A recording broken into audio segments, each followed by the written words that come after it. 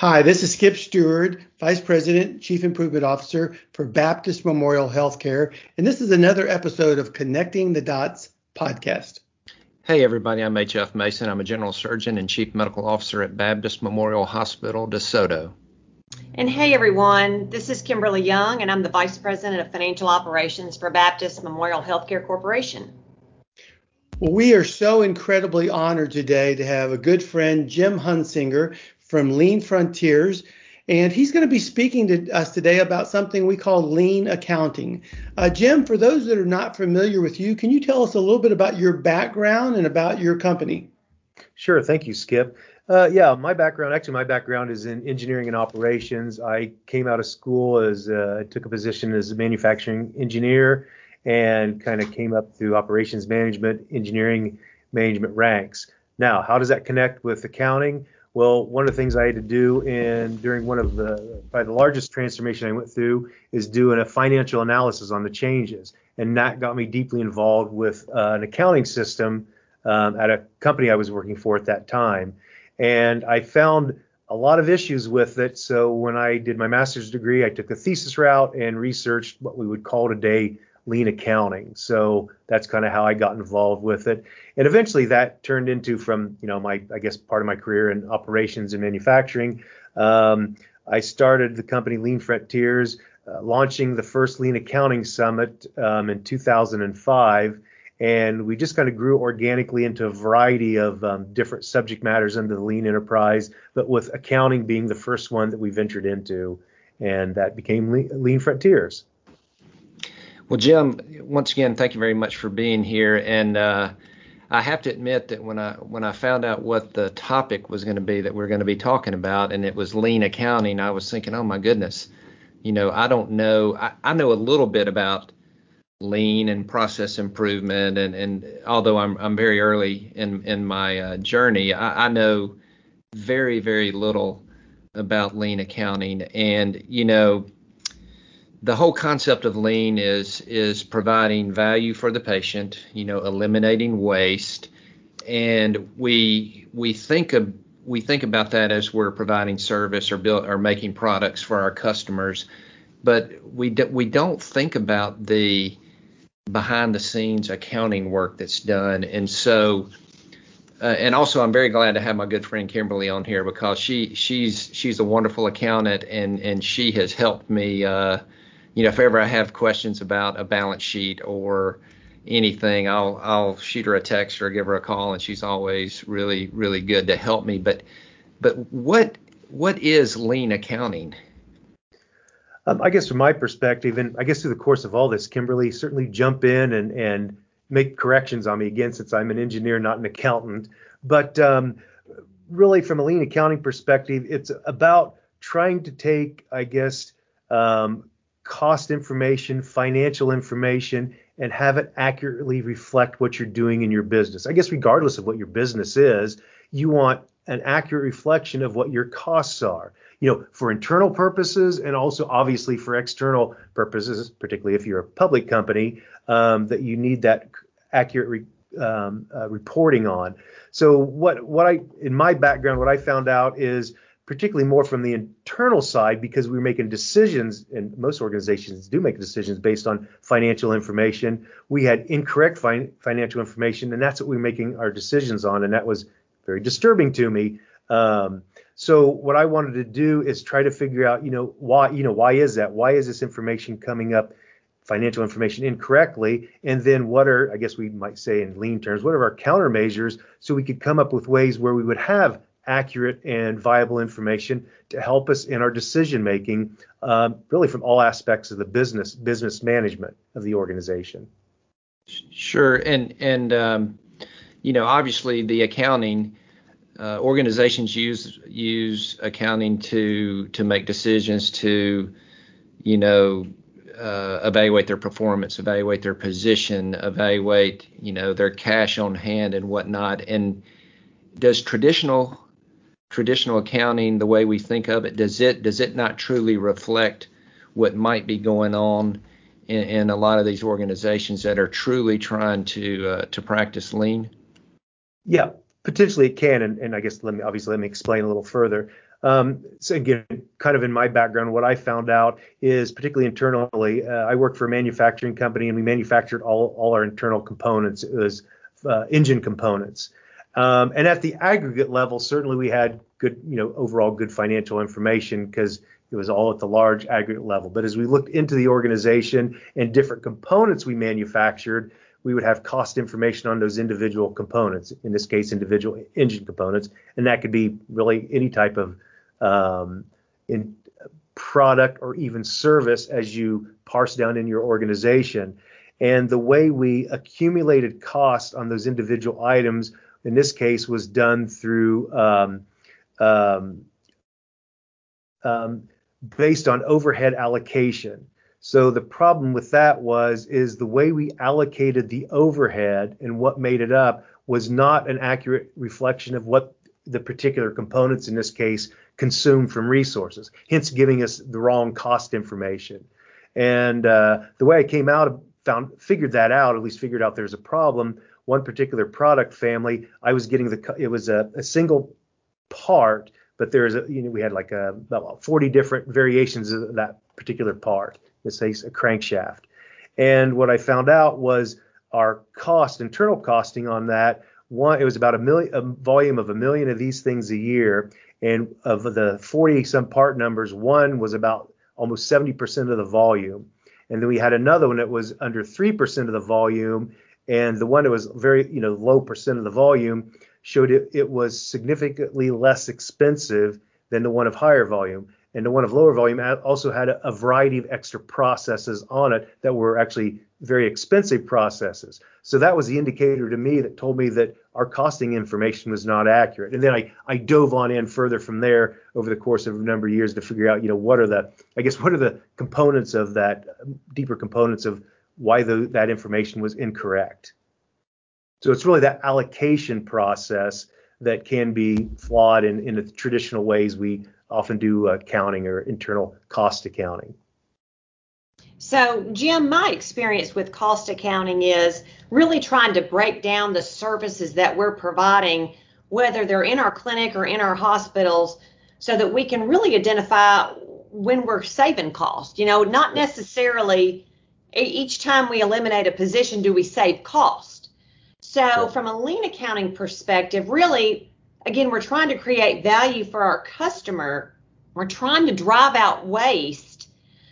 We can use the cost accounting principles, but I kind of view lean accounting really as looking at the flow of a situation, looking at the flow of a project or a business system, and helping to determine, is that flow appropriate? Are there design flaws in how we're doing our business, and how can we drive out waste and improve productivity for those individual, team members involved?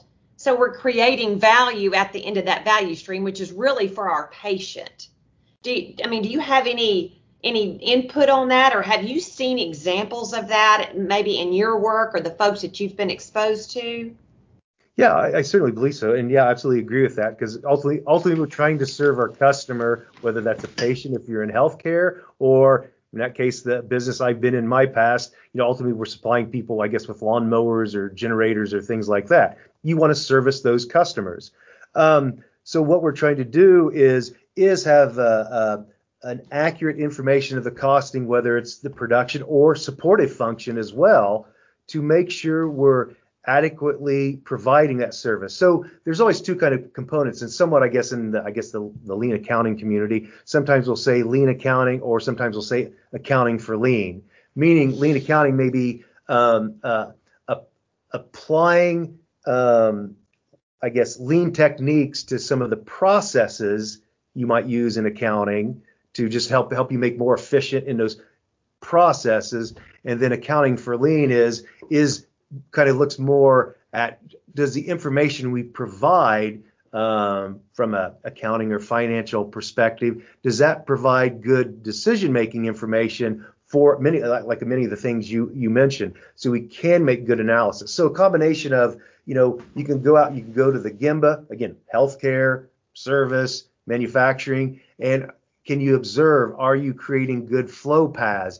A very tangible, view and analysis of what things are going on to make those improvements. And the other thing is, at least in my past, we used accounting should, or the financial information, maybe I'll say it that way, should be very reflective of what's going on and the improvements you make. Now, again, depending on the circumstance in the industry, sometimes it can be easier or more difficult to funnel some of that financial information in a particular, slice of the organization. And that again, that can vary on the type of industry, the type of, focus you're doing on the organization. But basically what you just said is working to accommodate that in an effective manner.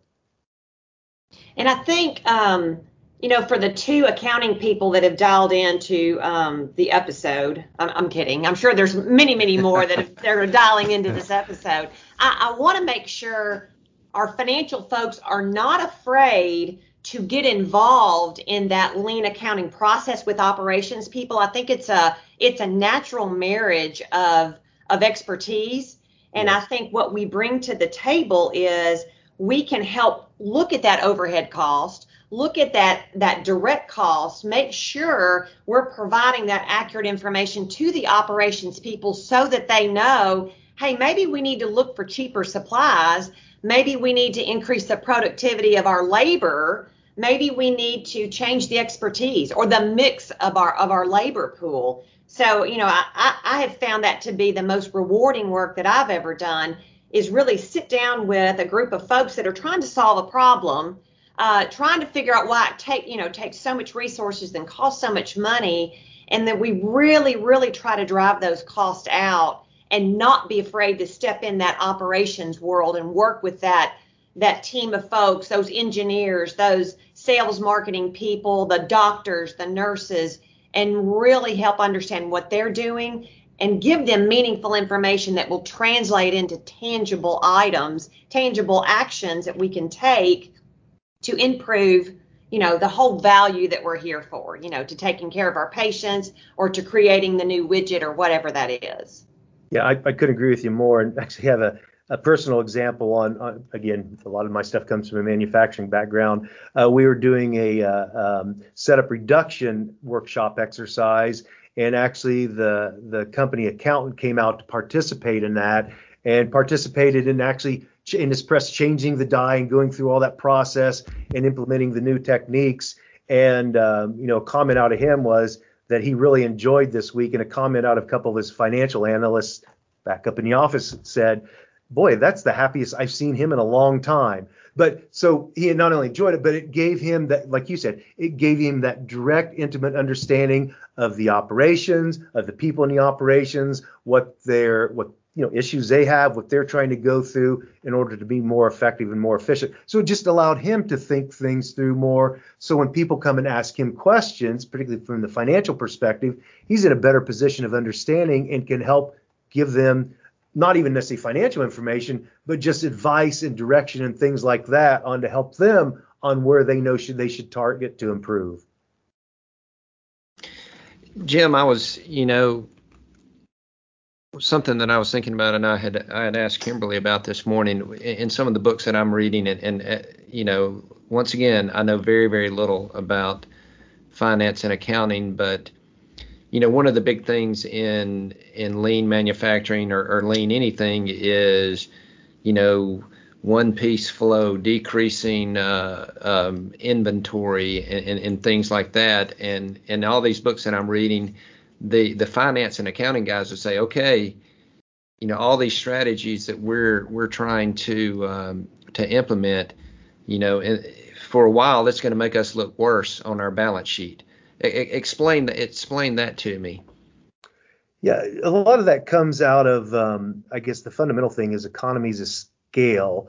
And again, Kimberly may be able to correlate this to the hospital healthcare setting. But what we tend to do, again, traditionally, is we'll buy, it could be equipment or facilities, again, in any of those environments, and we actually in a sense buy more capacity than we really need. So as we make improvements, so we buy more capacity, it has more capability than what our demand is, our customer demand is, and all that. But again, that's again a contributor to one of the allocation problems is you have this capital outlay more than you should. So now you got to distribute that capital outlay across, I guess, your particular products and so forth, to do that. And as you improve, a lot of times you don't make the volume across particular capital equipment or capital outlay. So your output per that specific capital outlay gets worse. Now, you really haven't spent any more because you've already spent that money. But when you do the particular item or product or service, all of a sudden it's, gosh, we're not getting as much output through this particular capital item than we were before. So that definitely makes your financial look much worse and sometimes significantly worse. And that's one of the key aspects. Backing up a little further from an engineering, again, whether you're designing, a hospital or a manufacturing line, we'll call right sizing. Can you right size it to what your needs truly are?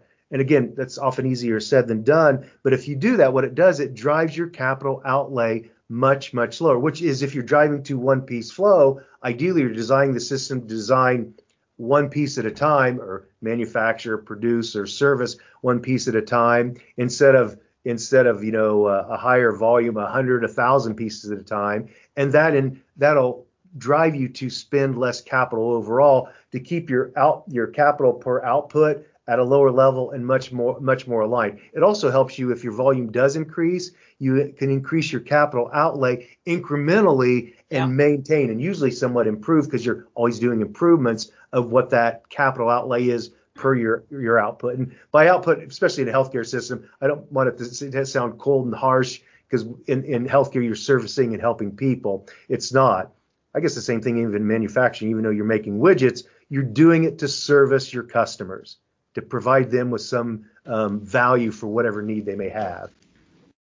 I know in the past when we've been approached possibly for a new service line or a new way to work through an existing service line, the first thing I feel like operations people want to do is they want to throw more FTEs at a situation, which makes somebody like me, break out in hives a little bit, because throwing additional labor doesn't always solve the problem. But certainly as we take a step back and we look at, well, possibly it would if we're fully productive and we're as lean as we can. So we're creating additional capacity. We have the demand to meet it, then additional FTEs might certainly be, the answer to our bottleneck problem in the emergency room or in the OR. And those seem to be the two places where I visualize flow is ultimately important, from creating value, driving down waste, and really boosting our profitability.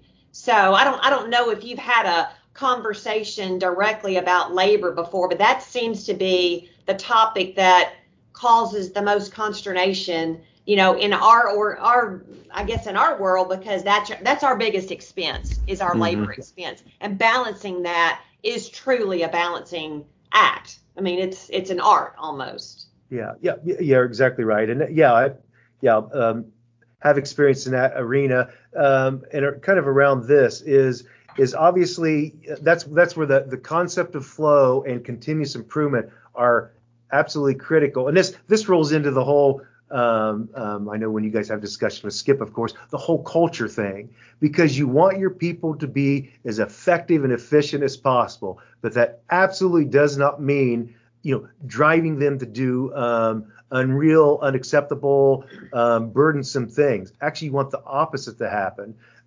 So that's why the concept of flow and continuous improvement becomes so important, to make them more efficient and actually make their job easier. So if you do good work of designing jobs or work or what they're doing and the tools around them and all that, they can get more done with less effort. And if I could take that and blow it up into more from an economic standpoint, so if you look at something like the United States, we're the most productive civilization that has ever existed. And we have, especially for our population, we have the highest level of incomes and things like that, again, even in history. But yet we're the most productive with that. So the more important thing is not necessarily paying people, although obviously if you work for a company and especially you're the financial person, that's something that's important, but to make it so your system is more productive. And that's what ultimately drives down the cost. That drives down the cost, but also allows people's incomes and other things to go up.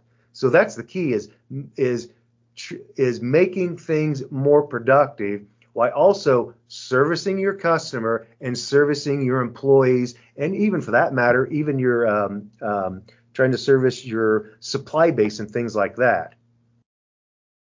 Yeah, Dr. Mason, I think particularly of the emergency room, and I know you've experienced this down at DeSoto, is decreasing those left without being seen and increasing or actually decreasing the time in the emergency room. So your length of stay, whether you're discharged or whether you're admitted to the room, and looking at that push and pull between the departments, creating that value for that next part where the patient's going to end up, whether it's outside your hospital or where it's inside in a room.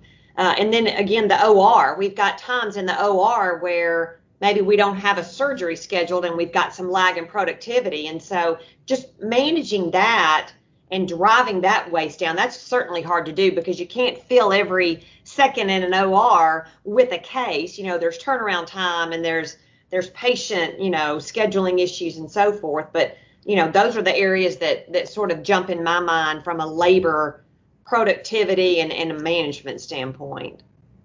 Absolutely, and it's so important to look at the flow of that patient from the time that they hit the door until they walk out the back door, and truly do value stream mapping and what parts of this patient's visit are non-value added, and those are the things. We for so long we focused on the value added parts of the process to make those better when really we need to be focusing on those non-value added steps, and what can we do to either eliminate those or at least shorten them down for sure. Yeah, that's a good perspective. And Jim, I had a question for you. When organizations that are making a lean transformation or practicing lean in the accounting departments or the finance departments are still doing business as usual, and I don't mean that in a bad way. It's just they're doing things the way they've always been doing things. Can that coexist? Can they coexist together, or is it going to have to be no accounting, no finance? You're going to have to change the way you do things and the way you look at things. Yeah, they can, and often they simply have to, because you can't just flip the switch and all of a sudden everything's changed. All of a sudden everybody knows how to work in this new environment and all that. So it definitely making the process improvements is a process in and of itself, which you have to take in consideration. What are the objectives of the organization?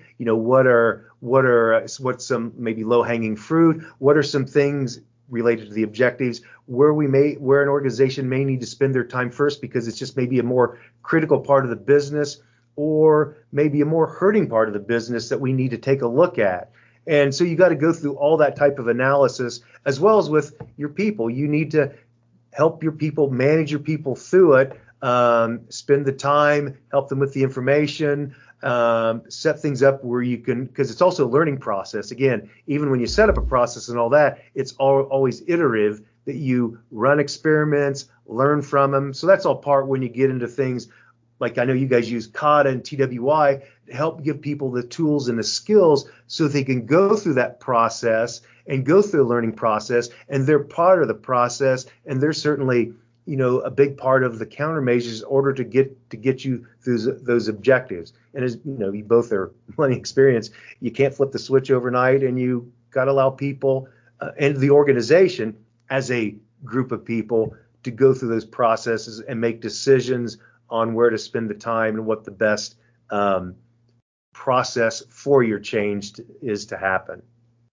I'm always real excited when I hear that one of our CFOs is involved in CADA projects, because I think, number one, like you said before, Jim, it kind of gets them out of their normal world. There'll always be debits and credits. There's always going to be month-end close and budgeting. But can we streamline certain things that we've always done the same way in the past so that we're more efficient, we're more productive, we have time to engage in these types of projects with our operations people, and therefore we're increasing the knowledge of our financial staff, and we're bettering our whole organization because we've now got that lean accounting perspective, and we're constantly looking at ways to do things better. So I'm super excited about when I find out the CFOs are working on a team, and while they may roll their eyes at first, I think nobody ever walks away from one of those projects and says, I wish I'd never been involved in that, because they always learn something. And there's so much paperwork and processes that we like to hold on to because we've always done it this way, that I think it is a new way of looking at doing business, and we need to embrace that. If our organization is going to be lean, then it has to flow all the way down through the finance group, which you would think that would be an easy, group for it to embrace, but it's not always the case.